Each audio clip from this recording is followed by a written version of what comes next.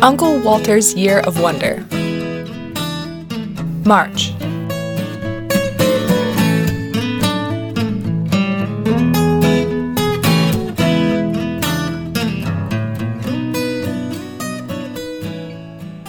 Hey, how you doing? It's nice for you to drop by again. That winter coat of yours is earning its keep, although there's no need to have it done up tight now that the snow is almost gone. We may get some more, though. Don't think we're done yet. But for now, you can see green returning to the poor grass that's spent the last few months suffocating under winter's oppression. That ground is still hard, however, hard and unforgiving. If you know where to look, you can see the odd flower trying to come through. This morning, I saw a small group of crocuses huddled from the wind, bringing a dash of purple and splash of pale sun yellow to the barren yard. If I were them, I'd wait until at least the ground had received enough sunlight to soften, or when I knew I wouldn't be bombarded by the late snowfall or subjected to spiteful spring frosts. But then, I doubt I've ever been as brave or determined as crocuses. But maybe there was a time when I was determined, unperturbed in the innocence of youth, and like those flowers, I'd thrust my head above the ground regardless of consequences. When I was young, I thought March was just an extension of winter wherever you were in the world. That was until one year, my dad returned home from work a little late. He'd stopped at the only bookstore in Huron City, and he carried a small book with him. He had an excited grin on his face, like a kid in the proverbial candy store, but I could see my mother's face held totally the opposite, as if my dad had brought in something unwanted back to the house. The same look she had when Henry brought a frog from the creek, or when I'd returned with pockets full of mushrooms that turned out to be the ones that were so toxic you'd have thought you got sick just from looking at them, the way my parents had reacted. Anyway, back to my dad and his book. "What's that?" my sister Jackie asked as my dad sat down without taking his coat off, book held tight in his big hands. "It's finally come in," he said with glee. The cover was a picture with bright flowers of blues, yellows, pinks, and reds in the foreground, and behind them a rolling field of purple down to a sandy beach with a blue sea. The water, a color blue the likes I'd never seen before. I wouldn't have expected my dad to have a book, let alone one packed with flowers on the front, and certainly not one with words I could not read, as I was near the top of my class as a 9-year-old reader at the time. "Print, Emps, and Provence," I said, making the words out the best I could. "Provence," my father said. "That's how they say it. It's called Springtime in Provence." "It's French," said my mom. There was anger in her voice. She left the room, stomping up the stairs, making more noise than was necessary when just going up the stairs. "This is how it looks. This is how it is there, in March," he said. Me and my sister gathered round. My older brother Henry was out with his friends, and we listened as Dad told his tale. I knew he'd been overseas, something to do with the Navy, but he'd never spoken about it much at all. "We were on our way back to the U.S., he began, when we docked at Cannes, or Cannes, as they call it, down in the south of France. We only had a few hours, and not many could be bothered to go to shore, as it was early. But I could see the rising sun shining off the roofs and sidewalks. I had to go." I listened and watched as his eyes shone bright, vibrant, alive, like they never usually were after a day at work. "I walked through the narrow streets," he said. "The sea was making this soft noise as it stroked the sand, and Cannes was just waking up." He told us of how people stared at him in his American uniform, a few saying bonjour, and then he noticed an old woman sweeping her doorstep and opening up a small cafe. "Did you go see her? Did you go to the cafe?" asked Jackie. "I wasn't planning on it. my dad continued, but as she arranged a couple of tables with their chairs on the sidewalk next to the cobbled road, I could not believe the color that was everywhere. In the window boxes, in pots by doorways, and in the vases she was now placing on her simple little tables were these yellow flowers that shone so bright it was like she'd picked them from the face of the sun only that morning. It was like a different father in front of me, the way he spoke, showing us the pictures, staring off as if he could see those flowers in the vases, taste the French coffee she'd made for him while he waited, sitting in a foreign paradise in the peace of early morning. Mimosa, he said, as if saying a sacred word. And it was everywhere, in the streets, the gardens, the park, and in the vases on my table. It smelt like golden honey perfume powdered heaven. And this was in March, he said, as if, like me, he still couldn't quite get his head around the fact that not everywhere had brittle landscapes at this time of year. He told us about how the coffee was like nothing he tasted before or since, and how he walked up winding streets as if in a dream, climbing high up on the outskirts of the city where he could see his ship on the blue expanse of the Mediterranean Sea. And I wanted to keep walking into the hills above Cannes, and not to get back on that ship ever again. He stopped talking and put the book down. I felt uneasy. The silence unnerved Jackie too, as she got up and walked to the kitchen and put away dishes. My father stared off into the distance, and I knew he was hiding a tear like I'd seen him do the time we found a frozen kitten out walking one early spring morning. Just then my mother returned, as if she had sensed the silence from upstairs, and she looked at my father as if he'd done the dumbest thing imaginable. "Off you go, Walter," she said in a way that left no room for reply. As I left, I could hear her calling him a fool, and why did he have to bring this stupid book into the house? I didn't hear my father respond. As I tried to sleep, I could not get the sight of my dad's happiness at this book and the story he told out of my head. But at the same time, I knew he was sad as well. But being only 9 years old, I had no clue as to why. My stomach tied in knots thinking about my dad walking off into Provence, never coming back. Would I have been French then? Oh, wait. Would he have even met my mother? Would I have been born? It was too much to think about.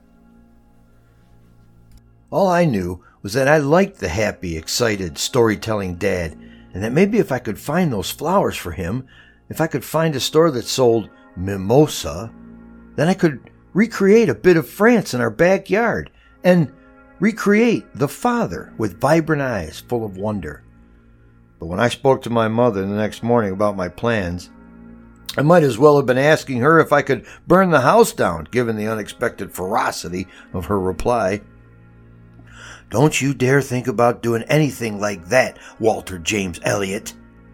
I felt my face go red, embarrassed, hurt that she would speak to me like that when I didn't know what I was doing wrong. I was trying to do something nice. When the shock of her outburst had worn off and a couple of days had gone by, I still wanted to get those flowers for my dad, even if I didn't comprehend what the heck was going on with my parents. They hadn't spoke a word to each other for a couple of days, and even though they were speaking a bit more like normal, I could tell things had changed since the book arrived. When Saturday came, I woke up early, looked out at the March landscape, and tried to imagine that the bleached lawn and our bare shrubs were like Provence, shining with golden mimosa, our backyard filled with lavender bushes that stretched to our neighbor's wire fence. I'd managed to get a hold of the book and look through it, reading the French words as if they were English, still not really knowing how somewhere could be like that at this time of year. My mom must have seen me reading it, as it was now nowhere to be seen. So deciding to keep my plans from her, I spoke with my sister instead. "Of course they won't have any flowers like that at Harrison's," she said when I told her what I wanted to do. "How do you know?" I said. "Have you ever asked?" So my sister biked with me to Harrison's, the store at the crossroads 1.25 miles away, except it was really called Crossroads General Store. But you could see the paintwork of the former owner, Harrison, underneath the new sign. "Hi, Mr. Harrison," I said, and the good-natured Mr. Chadwick smiled and ignored my misnomer as usual. "Morning, Walter. Jackie, what can I do for you today?" Jackie said nothing and headed for the stand that had the seed packets. I suddenly felt a little self-conscious. The warning from my mother surfaced, and I was still at an age where I thought the adults I knew spoke with each other about me. Just looking," I said, scuttling off the stand next to Jackie. "See, Walt, no fancy flowers here," she said, turning the seed stand too quick for me to see what was there. "Hang on," I said as I jammed my fingers in to stop it turning. "They have sunflower seeds. There were fields of sunflowers in Dad's book." "Everywhere has sunflower seeds," she said. "They're not special." And she was right. Uncle Frederick had a field of sunflowers on his tiny farm. They even grew in our yard some years. I must have looked through those seed packets 12 times, spinning it round slowly, then fast, hoping that maybe a packet I'd not seen would magically appear. Once I'd stared at the packets of daisies, foxgloves, black-eyed Susans. Now there's a name for a flower. Once I'd looked for the umpteenth time, I reached the unsatisfying conclusion that Jackie, as often was the case, had been correct.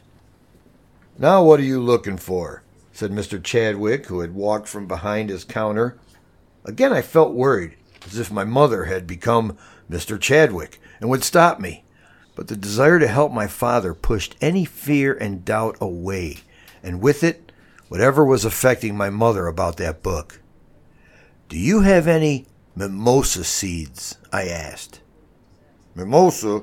That sounds like a soda," he joked, and I could tell he neither knew what I was talking about or cared, as he clearly had none, so he couldn't sell me anything.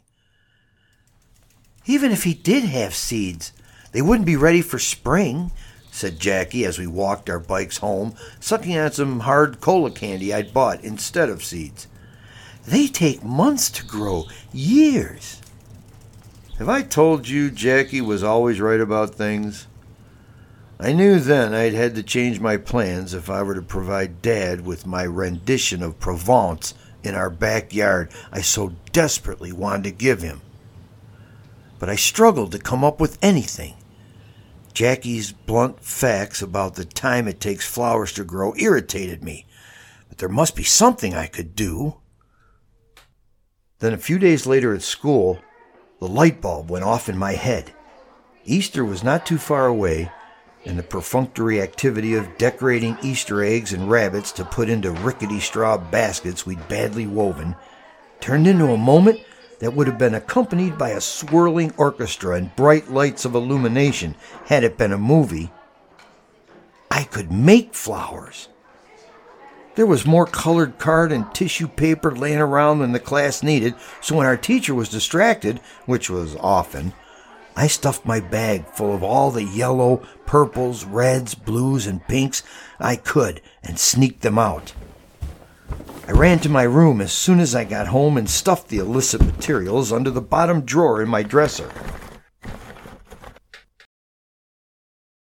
That evening, at dinner, Henry mentioned something about the book as Jackie had told him about it. My whole body tensed. "Enough," my mother snapped before Dad could say anything. "That's all over now. Enough."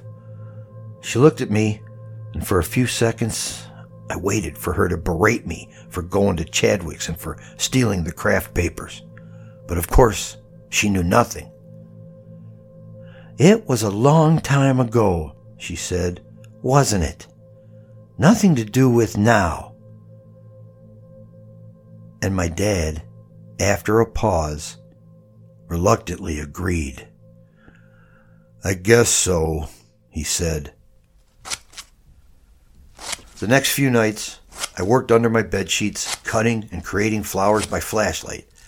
Jackie would have been more adept, but I didn't want to drag her into whatever I was getting myself into, as I didn't really know what it was. After a week of snipping and coloring and pasting, a week of sweating that my mom would search my room, even though it was something she'd never done before, I'd finally constructed my fake blooms.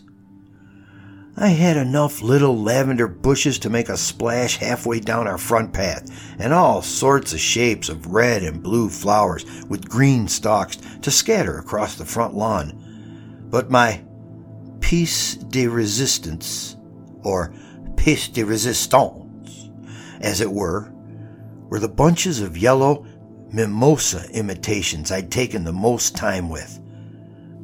I had enough to fill the buckets and flower pots from the shed, as I hadn't dared take a real vase to avoid suspicion. And I sprayed them with air freshener that I'd convinced myself had the same smell as mimosa. And it was on one bright, and more importantly, dry Saturday, when March was beginning to warm, that I waited for Mom to head to the store, and Jackie occupied Dad with a story she'd written, that I got to work. I began placing them carefully to my plan, but my heart started to race with a mix of excitement and anxiety, so that my careful laid out scheme turned into a cacophony of color all across our front yard. When I stopped, I felt like crying. It looked beautiful. It looked like March in Cannes. "He's coming," said Jackie, and I felt my pulse race even more. But I thought it would race faster than was safe to do so when at the same time my mom arrived home. I'd clearly mistimed the whole thing, lost in my frenzy of planting. My dad stood at the front door, staring out at what I'd just done, clearly puzzled. My mother slammed the car door and strode towards me. "What the hell?" she hollered, but as she was about to carry on shouting at me, she stopped. We all stopped, and we all looked. Kneeling on the doorstep, my dad was crying, and not the crying of someone who was sad the baseball season had ended or that Great Aunt Martha had finally passed, but crying that shook his whole body. His shoulders shuddering like pistons, his hands trembling as he lifted them up to his face. Jackie started to cry, and I waited for something monumental to come my way from my mother, but she walked straight past me and knelt beside my dad, putting her arm around him and gently rocking him the best she could. I knew my own face was wet with tears by the time she looked my way. "I told you, Walter. I told you not to have anything to do with that stupid book," she said through her tears. Then she stopped looking at me, and I could tell her eyes were staring at the flowers I'd made and the way our yard had transformed into some crazy mirage, a place of imagination made flesh, a place that had somehow caused all this commotion.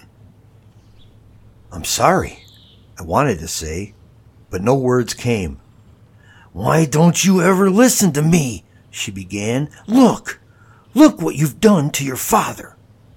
For a split second, I thought I'd caused something fatal, as if my act of creativity, born of wanting to take my dad back to that march in Cannes, had been conceived in ignorance. But I knew it hadn't been. Somewhere, I knew what I'd been doing, even if I didn't know what that knowing was. My dad lifted his face. It was red and wet, his eyes puffy and swollen. But yet he smiled, sorta, an upside-down smile anyway, and his face looked softer, a hard edge gone, gone for good. It's okay, Walt. I'm okay, he said. I'm sorry, I managed to say quietly, but I knew I wasn't sorry for making the flowers, and I wasn't sorry for my dad crying either. Oh, you'll be sorry, my mother tried to yell, but even she had lost some of her anger. You don't need to apologize, my dad said, getting to his feet. He came over and put his hand softly on my shoulder. Thank you, he said. He walked slowly through the front yard, bending down to pick up some flowers. That was supposed to be a poppy, I said as he held a red one up to the sun. I can tell, he said. He plucked some lavender and smelt it. So fresh, he said. Then he knelt and filled his hands with tiny tissue paper blooms of mimosa and held them to his face, a little surprised, I think, that they did have a scent of some fashion. Then once more, he began to weep, not with shuddering shoulders this time, or head and hands, just a welcome river that ran down his face and fell to the softening spring soil.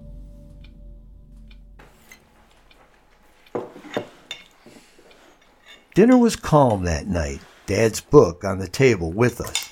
He talked about France, turning that brief time he'd spent there into what seemed like a lifetime of stories. His eyes were vibrant once more, and they didn't hide. He'd lost friends, a result of the war in Vietnam he'd never talked about, and once he'd returned to the ship to take him home, he received news that his father had passed unexpectedly. I would have wished to have stayed in Cannes too. Who knew making paper mimosa would bring forth so much? Maybe I did. All I know is that without those flowers, there may have been parts of my father I would never have learned about. Oh, I'm sorry. I didn't notice the time, lost in my story, like my father was. It is getting a little late, but at least the nights are drawing out. You'll be driving while it is still light, which is good. Flowers will be arriving with more abundance soonish, but let's not pretend it's like Provence. The ground will soften, and who knows what's buried, what will come forth, and what will stay hidden forever. Take care. I hope to see you again soon.